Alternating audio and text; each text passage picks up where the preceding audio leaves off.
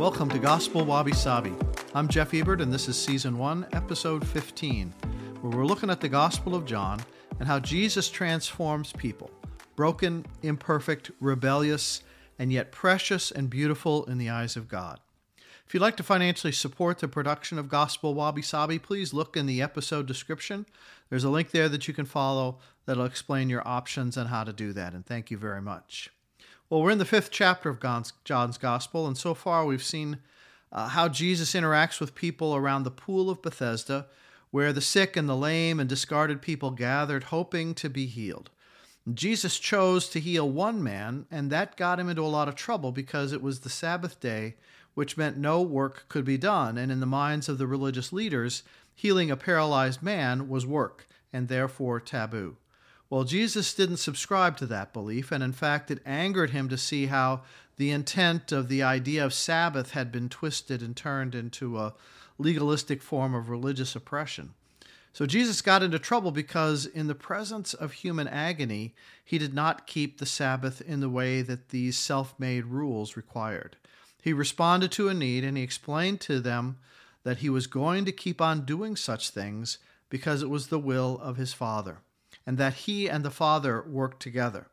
And that sent some people over the edge because Jesus very clearly was claiming to have a unique, intimate relationship with God, and in fact made himself equal with God, and to them that was blasphemy, which indeed it was if it wasn't true. And then Jesus said something that pushed the envelope even more. And I'm reading John 5, starting with verse 20. I'll read all the way through verse 30. For the Father loves the Son and shows him all he does. Yes, and he will show him even greater works than these, so that you will be amazed. For just as the Father raises the dead and gives them life, even so the Son gives life to whom he is pleased to give it.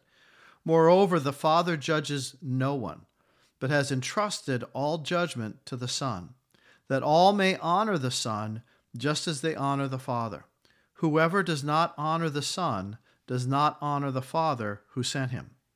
Very truly I tell you, whoever hears my word and believes him who sent me has eternal life and will not be judged, but has crossed over from death to life. Very truly I tell you, a time is coming and has now come, when the dead will hear the voice of the Son of God, and those who hear will live. For as the Father has life in himself, so he has granted the Son also to have life in himself. And he has given him authority to judge, because he is the Son of Man. Do not be amazed at this, for a time is coming when all who are in their graves will hear his voice and come out. Those who have done what is good will rise to live, and those who have done what is evil will rise to be condemned. By myself I can do nothing. I judge only as I hear, and my judgment is just, for I seek not to please myself, but him who sent me.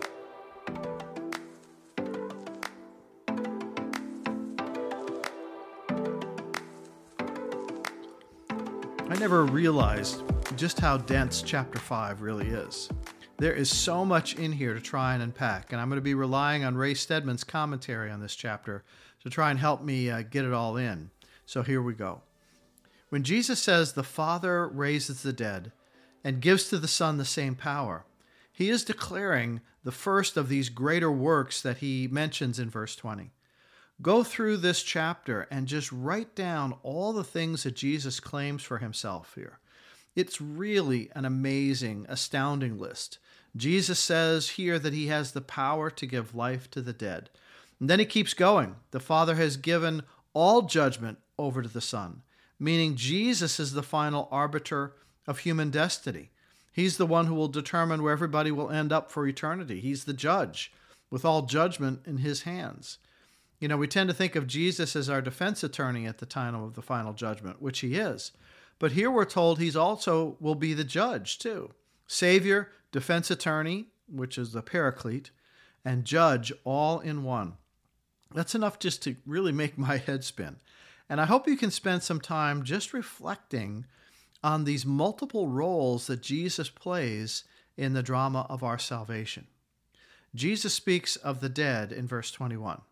Does he mean the spiritually dead or the physically dead? Well, in verses 24 through 27, he deals specifically with those who are spiritually dead, People who never think about their accountability to God. We're spiritually dead. People who never make any response to the things of God, who believe that their existence is bounded, only by, from womb to tomb. These people are spiritually dead.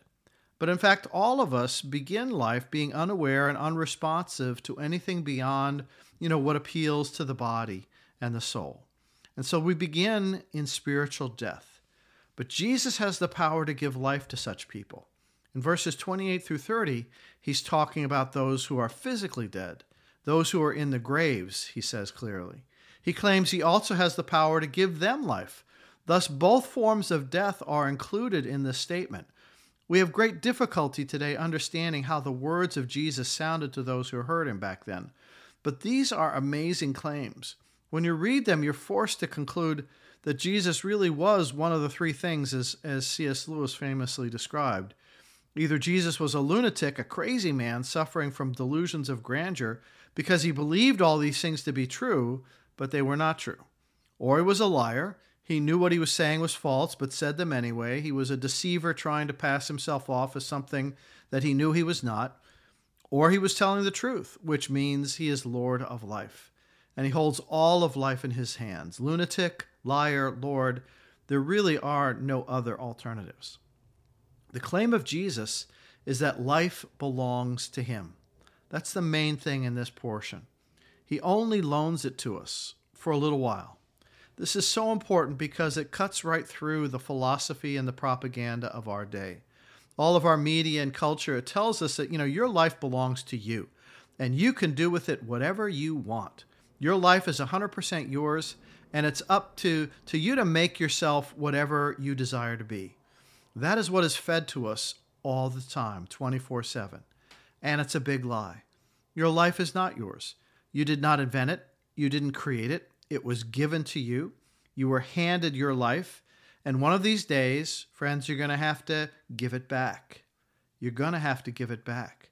Those two great facts underscore all of life, yet how easy it is to forget them. Life was given to us, and at some point, we're going to give it back.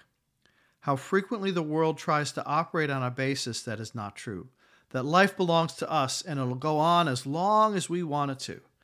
That's why it's often such a shock when people encounter their own mortality, maybe through the death of somebody who's their own age or a relative or something like that. When they have this brief glimpse and awareness, they realize that they are not going to live on this earth forever. And often when people realize this, they get mad at God. They get mad at God for not promising them a long and happy life, that somehow he owes it to them so that they can die peacefully in their sleep when they're 95. People really do get angry at God when mortality strikes because it shows that we are not in control. And that's a frightening realization unless you know the Lord and can yield your life to him. One of the reasons we gather in worship every week is that we need to be reminding ourselves that many of the things that are being said to us by the world are not true. They're not based on reality, and sooner or later, an exciting, compelling, terrifying reality is going to crash in upon us, and we will have to deal with life the way it really is. This is what this claim of Jesus is all about. He claims not only to possess the power to give physical life, but spiritual life as well.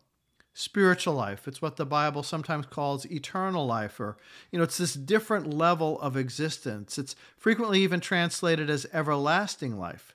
But that conveys the idea that this present earthly life will just be extended indefinitely like it is. And that's not what the Bible's talking about when it talks about a spiritual or eternal life. It's rather describing a quality of life that begins now. It's true that it goes on forever, but the primary thing the Bible's talking about is the richness and the fullness and the beauty of life now. It is a quality of life that is enduring. It is an enriching life, and it cannot be diminished by circumstances, and it won't be ended by death. It's a quality of life that is given to us now. It begins here, not in some future heaven after we die. The claim of Jesus is that he alone has the power to give that kind of life. Because Jesus gives to whom he is pleased to give it. That makes him also the arbiter of the destiny of human beings. He is the judge of all people. It is his knowledge of who is to receive eternal life and who is to remain without it that constitutes him as an infallible judge of human destiny. These two ideas blend together. If Jesus gives you life, you are on your way to heaven. If he gives you eternal life, you will never die. You will never taste the emptiness and the awful loneliness of death. You will immediately have a fuller experience of life than you have ever had before, but only if Jesus gives it to you. He is the sole possessor of spiritual life. If he does not give you life, then you remain exactly the way you were, on your way, quite frankly, to hell, to separation from God. All those negative things the Scripture means when it speaks of hell, of a life without God, of without blessing, without the richness, without the fullness. If this claim of Jesus is real, it clearly makes him the most important person in anybody's life. If your very physical existence has come from him and your spiritual destiny is in his hands, then he is the most important person you will ever have to deal with. And even more than that, he's the most important person in the whole world and the central figure of all the universe, which is what is taught throughout all of Scripture. In the last book of the Bible, the book of Revelation, which was also written by the Apostle John, there's a tremendous scene described in chapter 5 where John takes us beyond the limits of earth and shows us the throne of God. The creatures of heaven are all gathered around the throne, worshiping God, and in the center of the scene, John sees a lamb that has been slain. Here is his description, beginning with verse 11. Then I looked and heard the voice of many angels, numbering thousands upon thousands, and 10,000 times 10,000. They encircled the throne, and the living creatures and the elders. In a loud voice they were saying, "Worthy is the Lamb who was slain, to receive power and wealth and wisdom and strength and honor and glory and praise." And then I heard every creature in heaven and on earth and under the earth and on the sea and all that is in them saying, "To him who sits on the throne and to the Lamb be praise and honor and glory and power forever and ever." And the four living creatures said, "Amen," and the elders fell down and worshipped. You see, there we see Jesus sitting at the heart of the universe. Because of this, no Christian can ever put Jesus Christ on par with anybody else. Muhammad, Buddha, Gandhi, the Virgin Mary, Moses, prophets, any religious teacher of any kind. This is why we cannot call a Christian a person who accepts the teachings of Jesus, or who adopts his moral standards, or who admires him as a social or a political reformer. That doesn't make you a Christian. Jesus himself does not allow us that option. He is above all of this. He alone has the right to give the gift of eternal life. In his first letter, the same Apostle John wrote this about Jesus. He says, "And this is the testimony. God has given us eternal life, and this life is in his Son. Whoever has the Son has life.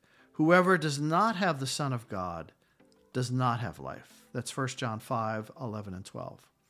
So the relationship you have with Jesus Christ is the most important relationship of life. It determines your ultimate destiny.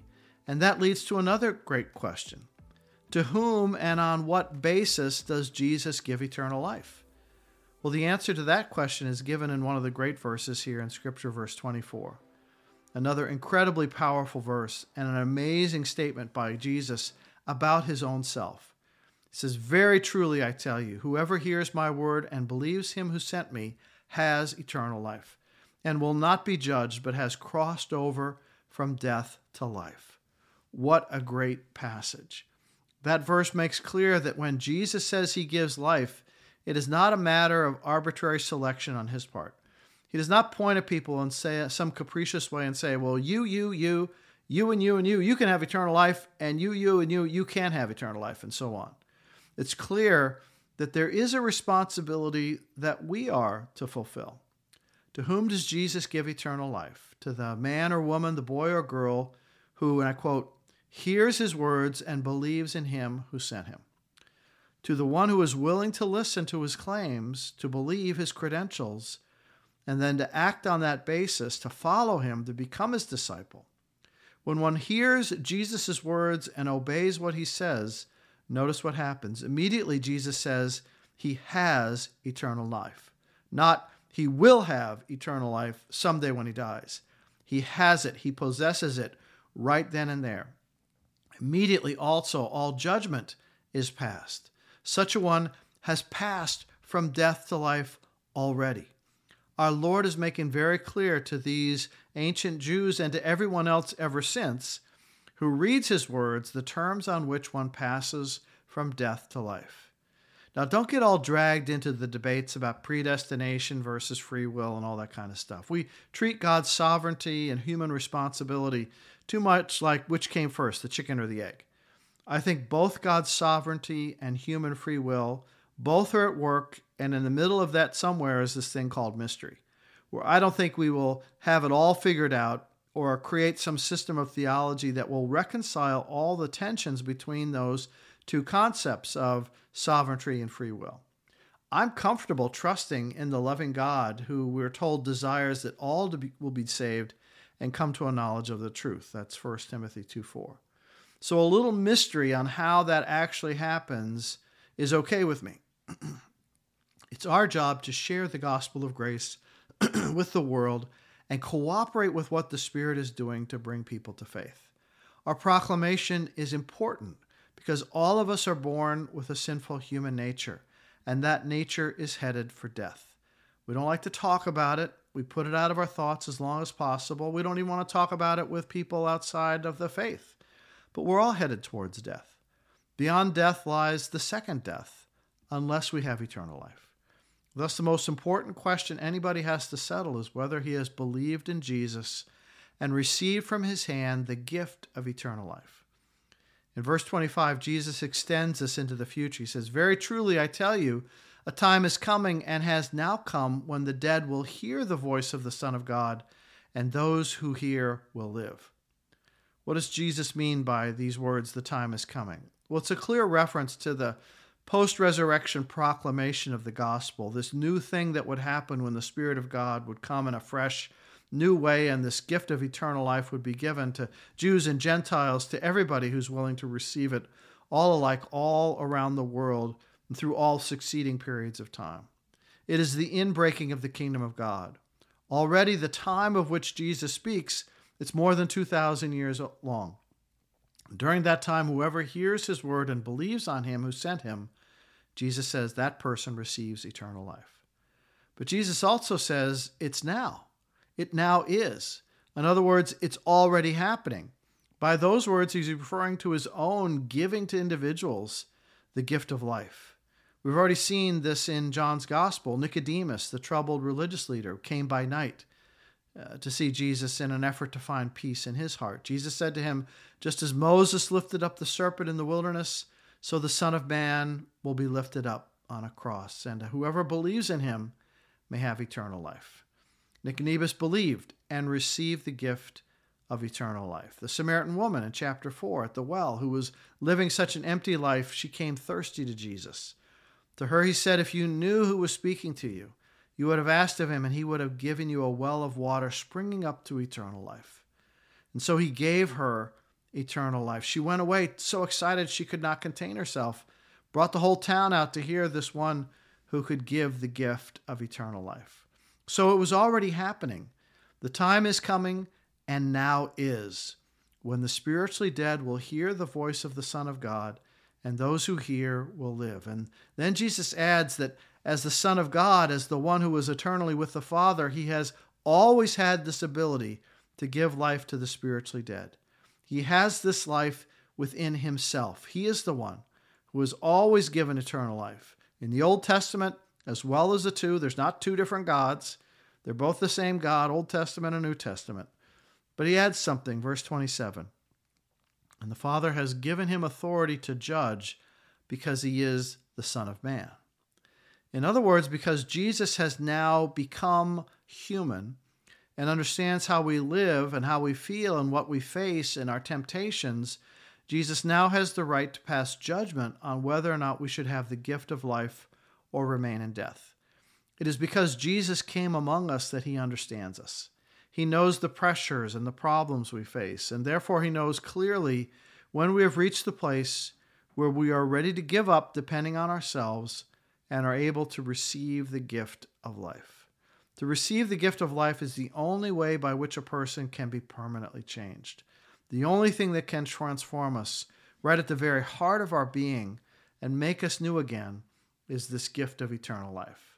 And those who have it can never be the same again.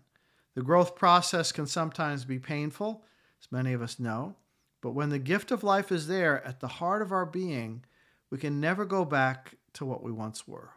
That life is in God's Son. But all physical life is also in his hands.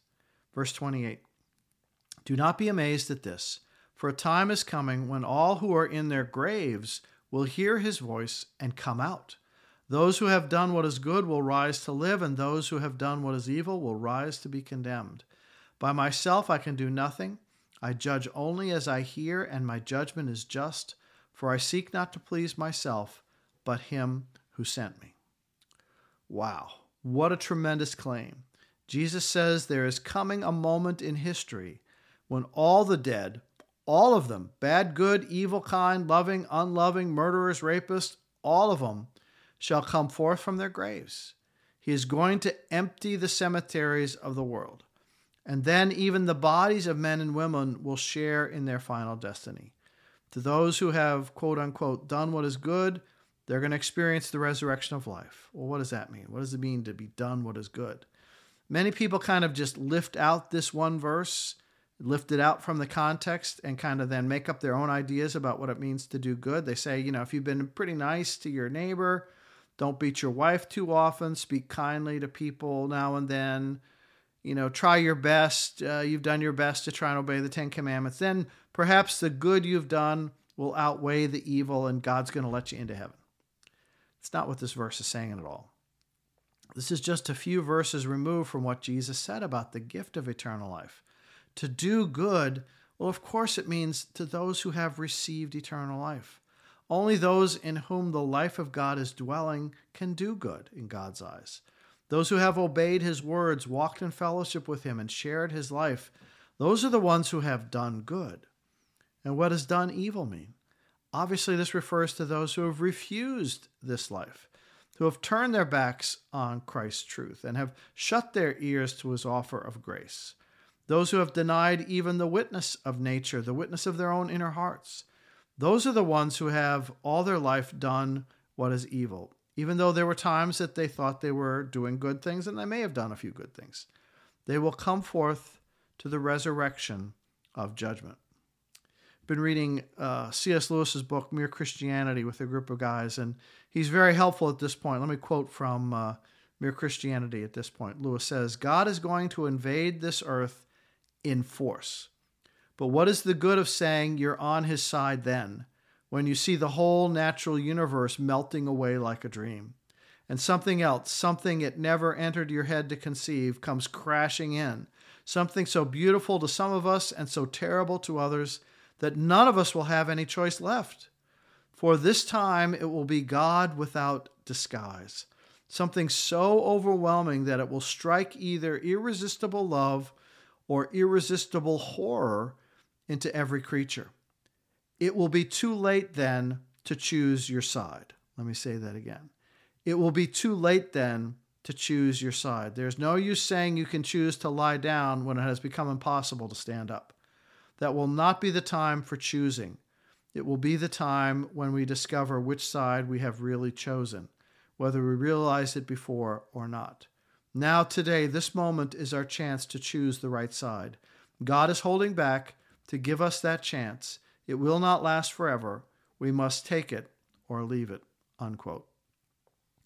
It's why these words of Jesus are so important. No wonder people were frightened and challenged by what they heard that day. This chapter frightens and challenges me when I hear it. But look at this final verse of assurance in verse 30. Jesus says, by myself I can do nothing.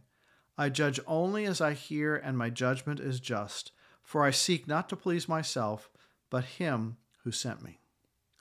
When it happens, there will be no argument against his judgment. No one is going to complain that it's unfair, because it is the work of both the Father and the Son.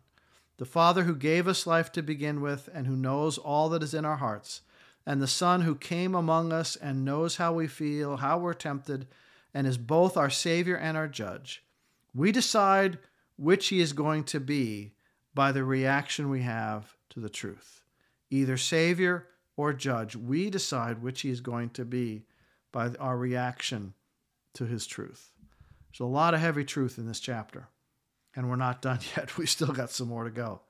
Next time, we're going to try and finish up on chapter 5, but I really do encourage you to go back through and read the chapter thus far for yourself and just jot down a list of all the characteristics or the power or the claims of Jesus. It's really stunning to see so much packed into so few sentences. And remember, these are the words of Jesus himself about himself, so they feel doubly powerful. You know, people will say things like they like the teachings of Jesus, but they are not going to follow him. Take them to this chapter. Let them actually read the teachings of Jesus about himself. I think a lot of people who say they love the teachings of Jesus have actually never really read what Jesus actually taught. So take them to this chapter. Let them read it. Because you can't say Jesus was a great religious teacher if what he taught here isn't true. This stuff is powerful. I mean, it's a nuclear. Because it reveals Jesus in all his glory and power while he is on the earth, before his resurrection, before his ascension. No wonder people started plotting to kill him. A lot to think about. I hope you have a great week. Take care.